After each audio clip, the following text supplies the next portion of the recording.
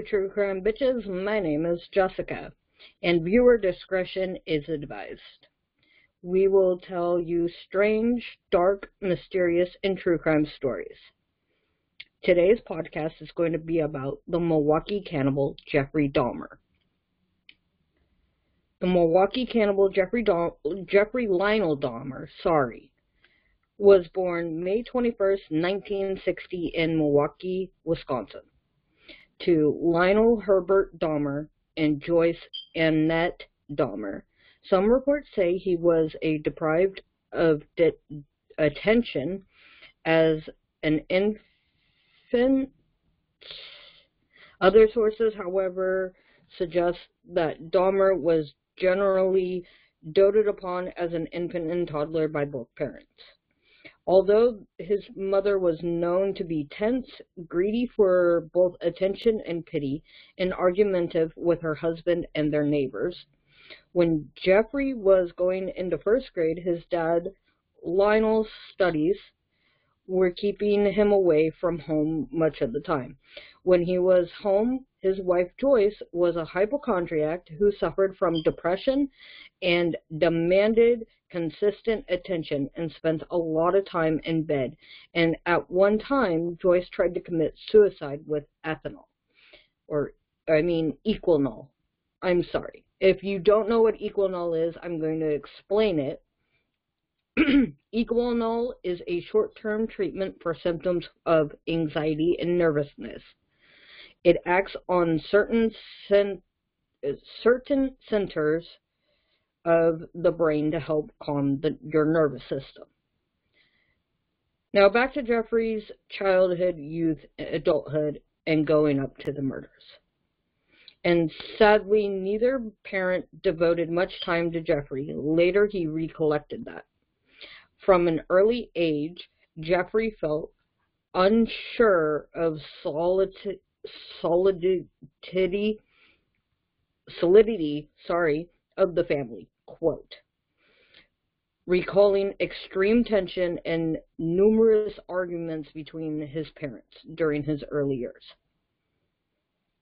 Jeffrey had been a happy and energetic kid, but became notably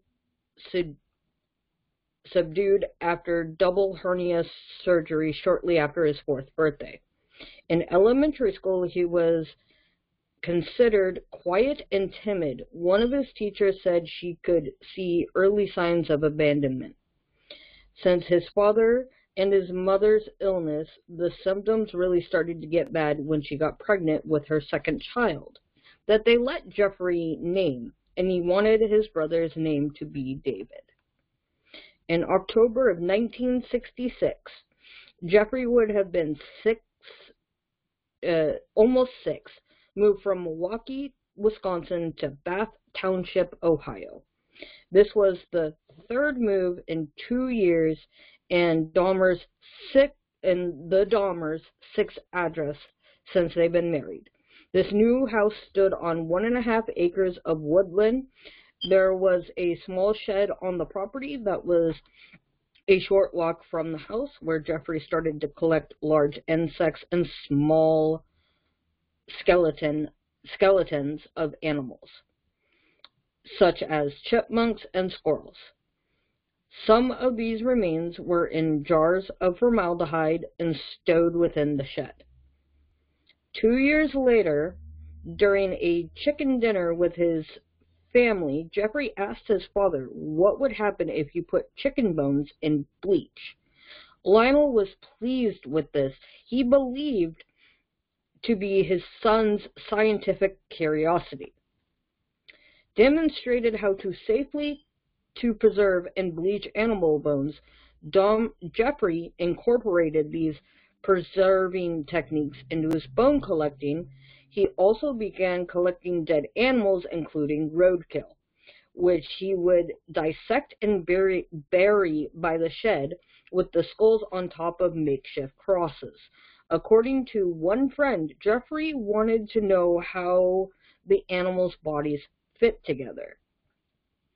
One instance in 1975, Jeffrey decapitated the carcass of a dog before nailing the body to a tree and impaling the skull with a stick in the woodlands behind his house as a quote-unquote prank.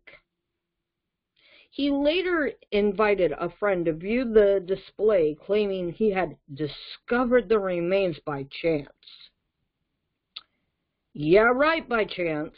That's just disgusting. I would have dropped a friend like that. I like weird and creepy stuff, but not like that. The same year, Lionel taught Jeffrey how to preserve animal bones.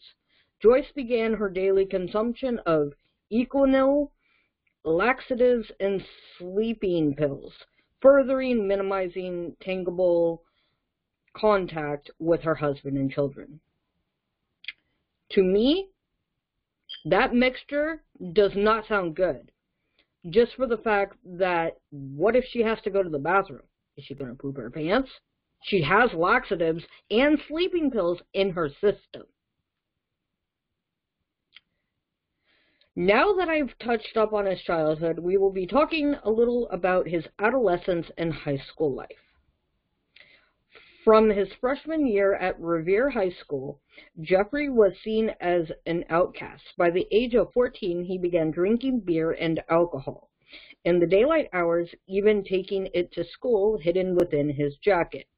Jeffrey told one classmate that asked why he was drinking scotch in a morning history class. He told the classmate that it was his, quote, medicine, quote. Although largely uncommunicative, in his freshman year, Jeffrey was seen by staff as polite and highly intelligent, but with average grades. He was a competitive tennis player and played briefly in high school band. When Jeffrey hit puberty, he discovered he was gay. He did not tell his parents. He had a brief relationship with another teenage boy, although they never had sex. I looked into this, and I could not find anything saying he had a boyfriend. The only person he had compassion for was his grandmother.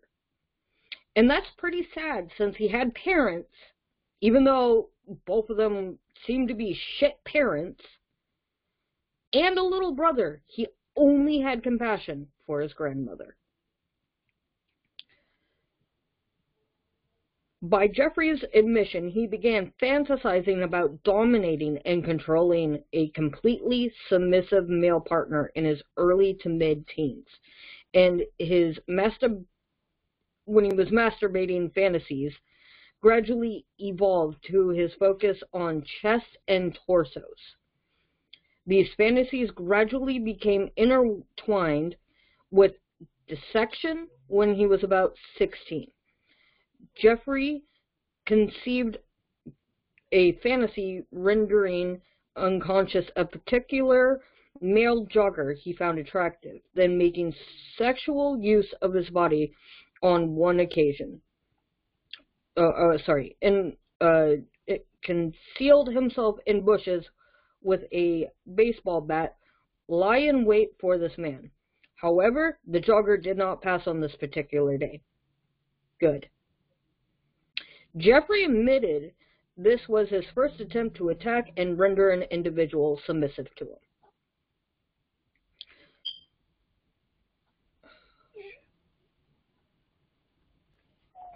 Jeffrey was known to his peers as a class clown who often staged pranks, which became known as, quote, doing a dahmer, quote. These include bleating and simulating epileptic seizures or cerebral palsy at school and local stores. Sometimes he would perform these acts for money to purchase alcohol. By 1977, Jeffrey's grades had declined. His parents hired a private tutor. One second, I lost where I was, sorry.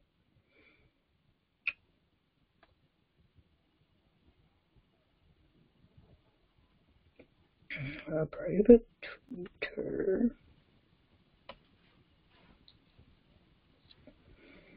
I'm sorry, you guys. I pushed too many buttons and exited my my word. Okay. Hired a private tutor with limited success. The same year, in an attempt to save their marriage, his parents attended counseling sessions. They continued to argue frequently when Lionel discovered Joyce had engaged in a brief affair in September 1977. They decided to divorce, telling their sons they wished to do this amicably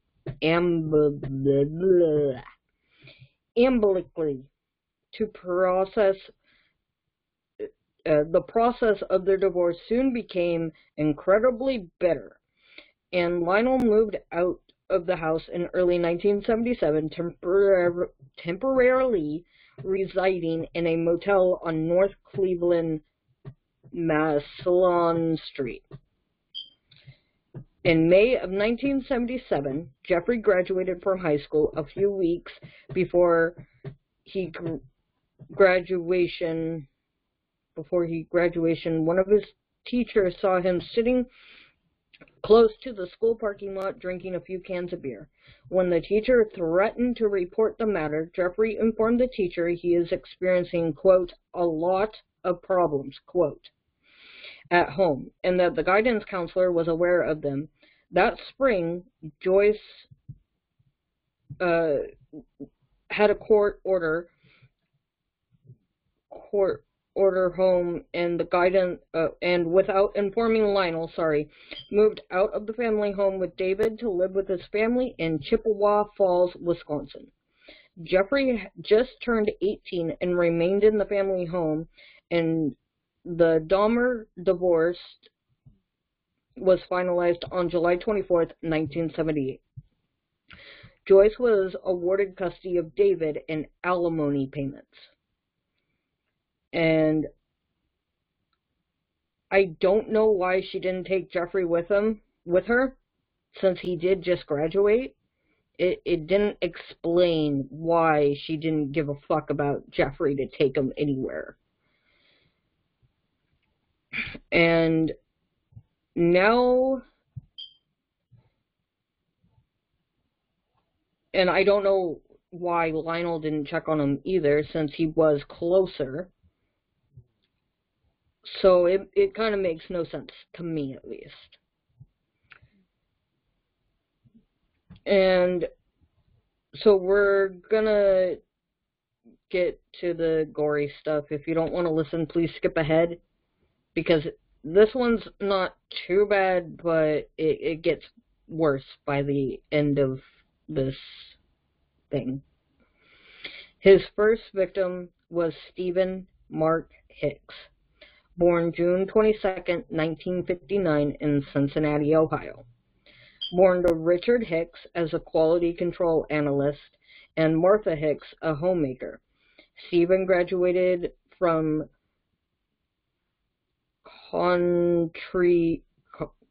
Coventry High School, just of Akron, Ohio. He was seen as outgoing and friendly.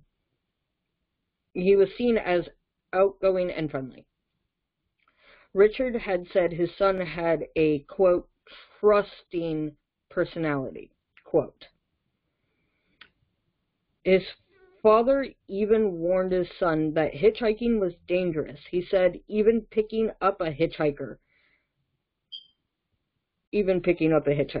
Just to lecture, hitchhiking was dangerous. He even picked up a hitchhiker just to lecture her about hitchhiking.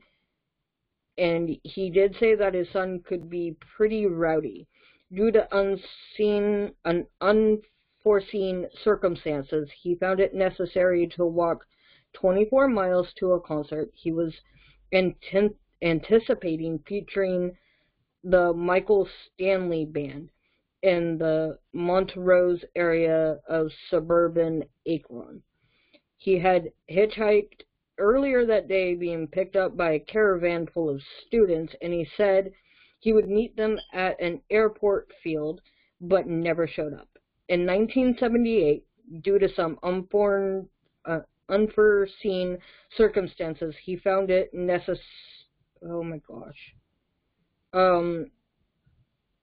he found it necessary to walk 24 miles to a concert he was anticipating featuring the Michael Stanley Band. Jeffrey states he picked up a hitchhiker whom he described as a white male about 19, which was Stephen Hicks. Jeffrey said he took Stephen home and had homosexual sex with Stephen, and they were drinking beer and became intoxicated. Jeffrey and Stephen got into a physical fight because Stephen tried to leave, and during the fight, Jeffrey struck Stephen with a barbell. Jeffrey said the blow of the barbell caused the death of Stephen, and at this time, Jeffrey took Stephen's body out into the wooded area by his house and left Stephen to decompose for about 2 weeks. Jeffrey returned with a sledgehammer at this time and used it to break the bones, and then he scattered them about the woods. Stephen Hicks died June 18, 1978, and he was sadly only 18 years old. Now we are going to touch up on his college and army services. 6 weeks after Stephen Hicks' murder, Jeffrey's father Lionel and his fiancée Sherry Jordan returned to the house to discover Jeffrey living alone. Jeffrey then enrolled at Ohio State University, or I'm going to call it OSU, just to make it easier instead of me saying the whole university every time. Hoping to major in business, Jeffrey's sole term to OSU was completely unproductive, largely because of his alcohol abuse. He received failing grades in anthropology, classical civilization, and administrative science. The only course he was successful grade at was riflery, having received a B- grade. His overall GPA was a 0.45 out of a 4.0. On one occasion, Lionel paid a supervised visit to his son to find his room strewn with empty liquor bottles. Despite his father having paid in advance for the second term, Jeffrey dropped out of OSU after just 3 months.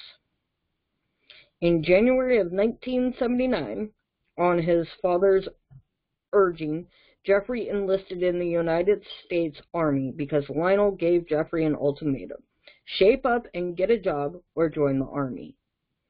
Lionel then dropped Jeffrey off at the Ohio Bureau of Employment Services, but Jeffrey decided he was going to go to the bar, but then got arrested for drunk and disorderly conduct. And Lionel had no choice. He drove Jeffrey to the Army Recruiting Center. That's when he joined the Army for a 3-year enrollment as a medic. He went through 4 months of Army basic training at Fort McClellan in Anniston, Alabama. He then underwent medical specialist training at Fort Sam Houston in San Antonio, Texas. Come early July 1979, he was shipped off to Baumholder, West Germany, where he stayed until March of 1981. There he served as a combat medic in the 2nd Battalion, 68th Armed Regiment, 8th Infantry Division, before becoming a combat medic. Dahmer had originally wanted to become a military police officer. Jeffrey's platoon leader, David Goss, was a clinical specialist at the aid station. Goss said, quote, I'd go back to diagnose a patient, and he was right there with me, eager to learn. Quote, unfortunately for Goss, Dahmer leveraged his anatomical education and did nothing more than the butchery of his victims. Despite Dahmer's apparent enthusiasm, Goss also described him as, quote, an average or slightly above average soldier in his first year, quote. There's no mention of Dahmer's marksmanship as related to his interest in riflery in college. Judging by Goss's evaluation, Dahmer's first year must have been his best year. Before long, Dahmer moved from, quote, average or slightly above average soldier to a nuisance of the barracks. Violent, alcoholic, and spewing racist, and outright, quote, psychopath, quote, and narcissist. As fellow soldiers Billy Capshaw says on the Rep, by the end of Dahmer's second year, the Army, like Dahmer's father, Lionel, before them, wanted him out. Two men in particular reportedly fell prey to Dahmer's sexually violent tendencies during his time in the military. Billy Capshaw and Preston Davis. At the Warp City, Dahmer, quote, physically beat him, Capshaw, when Billy complained to those in authority. He was told that he was being a pussy, quote. Oh, wait, not quote. And was not taken seriously. The severity of the physical abuse increased, and Dahmer used an iron bar, which was part of the apparatus for the bed, to hit Billy across the joints, quote. On the Independent, Capshaw said, quote, I had probably been raped 8 to 10 times. I don't know. He was tying me to the bunk with motor pole rope. He took all my clothing from me. He would either beat me before he raped me, or he would beat me after. Quote, Capshaw went to the authorities for a rape kit, but they did nothing. Quote, I was there for another 17 months, being raped and tortured. They threw me to the dogs, quote. Preston Davis said that Dahmer was, quote, a very racist individual, quote, who became monstrous when drunk. Quote, somewhere in the time frame, quote, Davis said of a 3-day mission in Belgium, quote, I was drugged and assaulted. The reason he didn't kill me, he said after I left, quote, I should have killed that N-word, because I'm not saying it because that's not appropriate for me to say, but it was what the guy actually said when I had the chance. But that was the reason he couldn't kill me. We were out in the middle of Belgium. He had no idea how to get back to Germany. During the last 6 months of Dahmer's military service, as the Akron Beacon Journal reports, Jeffrey's platoon leader, David Goss, put Jeffrey into an alcohol abuse program. It did nothing. The last 2 months of Jeffrey's service were basically spent as a prisoner. He was restricted to his room, and when not in his room, he was escorted everywhere. He was allowed to eat under supervision, go to the bathroom, and be taken to the Army exchange to buy soap, toothpaste, and deodorant. That's it. That should tell you something. On March 24th of 1981, Jeffrey was sent to Fort Jackson in Columbia, South Carolina, for a debriefing per Women's Health magazine. He was given a plane ticket to go anywhere. Unable to face his father, Jeffrey chose Miami Beach. got a job at a deli, couldn't pay rent, was evicted, and called his father. After his return to Ohio, Jeffrey intently lived with Lionel and Sherry Jordan and insisted on being delegated numerous chores to occupy his time while he looked for work. He continued to drink heavily, and 2 weeks after his return, was arrested for drunk and disorderly conduct. He was fined $60 and suspended 10 days jail sentence. Lionel tried to wean Jeffrey off of alcohol, but his help did not go well. In December of 1981, Sherry and Lionel sent him to go live with his grandmother in West Allis, Wisconsin. Jeffrey's grandmother was the only family member to whom Jeffrey displayed any affection, which I said earlier in this episode. They hoped with him being with her influence would help Jeffrey to quit drinking, find a job, and live responsibly. Initially, Jeffrey's living arrangements with his grandmother harmoniously. He accompanied her to church, willing to undertake chores, actively sought out work, and abided by most of the house rules, although he still drank and smoked. In early 1982, he found a job as a phlebotomist at the Milwaukee Blood Plasma Center. He kept this job for 10 months before he was laid off.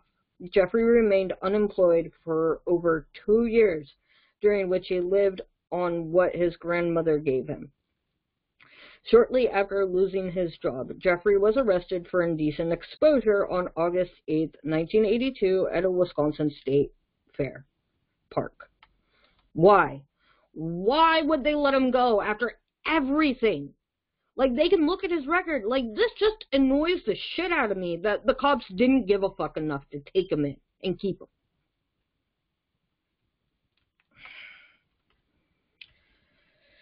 He was observed exposing himself on the south side of the Coliseum, in which 25 people, including women and children. He was convicted and fined $50 plus court costs. In January of 1985, Jeffrey was hired as a mixer at the Milwaukee Ambrosia Chocolate Factory, where he worked from 11 p.m. to 7 a.m. 6 nights a week, with Saturday nights off. Shortly after he found this job, an incident occurred in which he was by another man while reading at West Allis Public Library. The stranger threw a note at Jeffrey offering to perform sexual favors upon him. Although he did not respond to this proposition, the incident stirred in his mind the fantasies of control and dominance he had as a teenager, and he began to familiarize himself with Milwaukee's gay bars, gay bathhouses, and bookstores. He also stole a male mannequin from a store, which he used for sexual stimulation until his grandmother found it and hid it in a closet and demanded that Jeffrey go throw it away.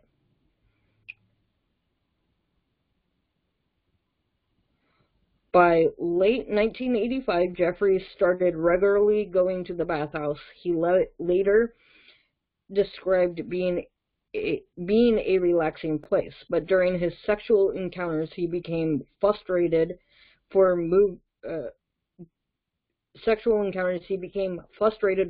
during the act. Following his arrest, he stated, quote, "I trained myself to view people as objects of pleasure instead of as people," quote. For this reason, beginning of June of 1986, he administered sleeping pills to his partners, giving them liquor laced with sedatives.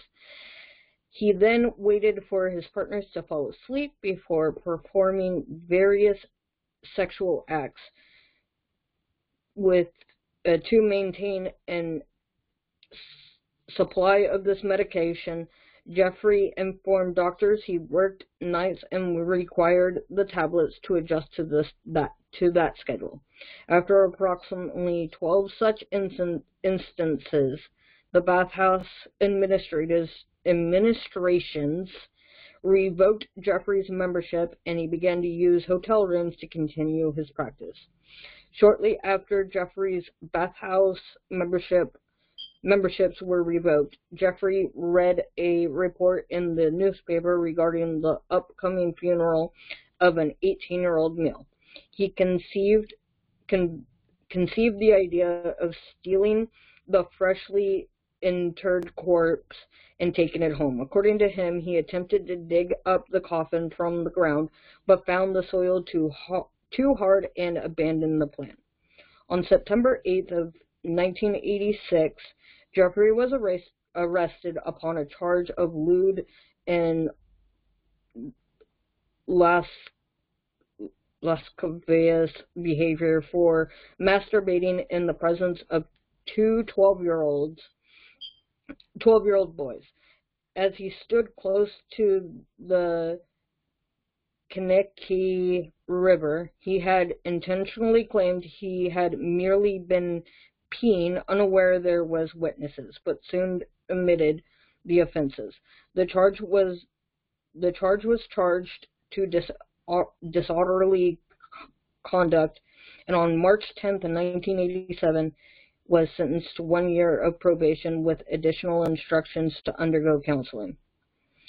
Sorry, but this is where I'm going to have to stop this podcast. We will be back next week for the second part of this, and this is where it gets really graphic and horrific. Next week I'll be going into all of his crimes and how he died. If you want to get in contact with us, and if you have any scary stories that you would like us to share, please feel free to send us an email at true.bitchs@gmail.com. I think it's actually true.crime.bitcs@gmail.com. If you want to support our podcast, please review and rate us. And if you want to donate money to us, you can go to our Patreon. And on October 31st, which is Halloween, will be your first Patreon only podcast. And I'm not going to tell you what I'm going into, but I'll be going into the holiday. And thank you for listening. And if you or someone you know has been sexually assaulted, please call 1-800-656-4673. Thank you so much for watching. Have a great day and stay safe.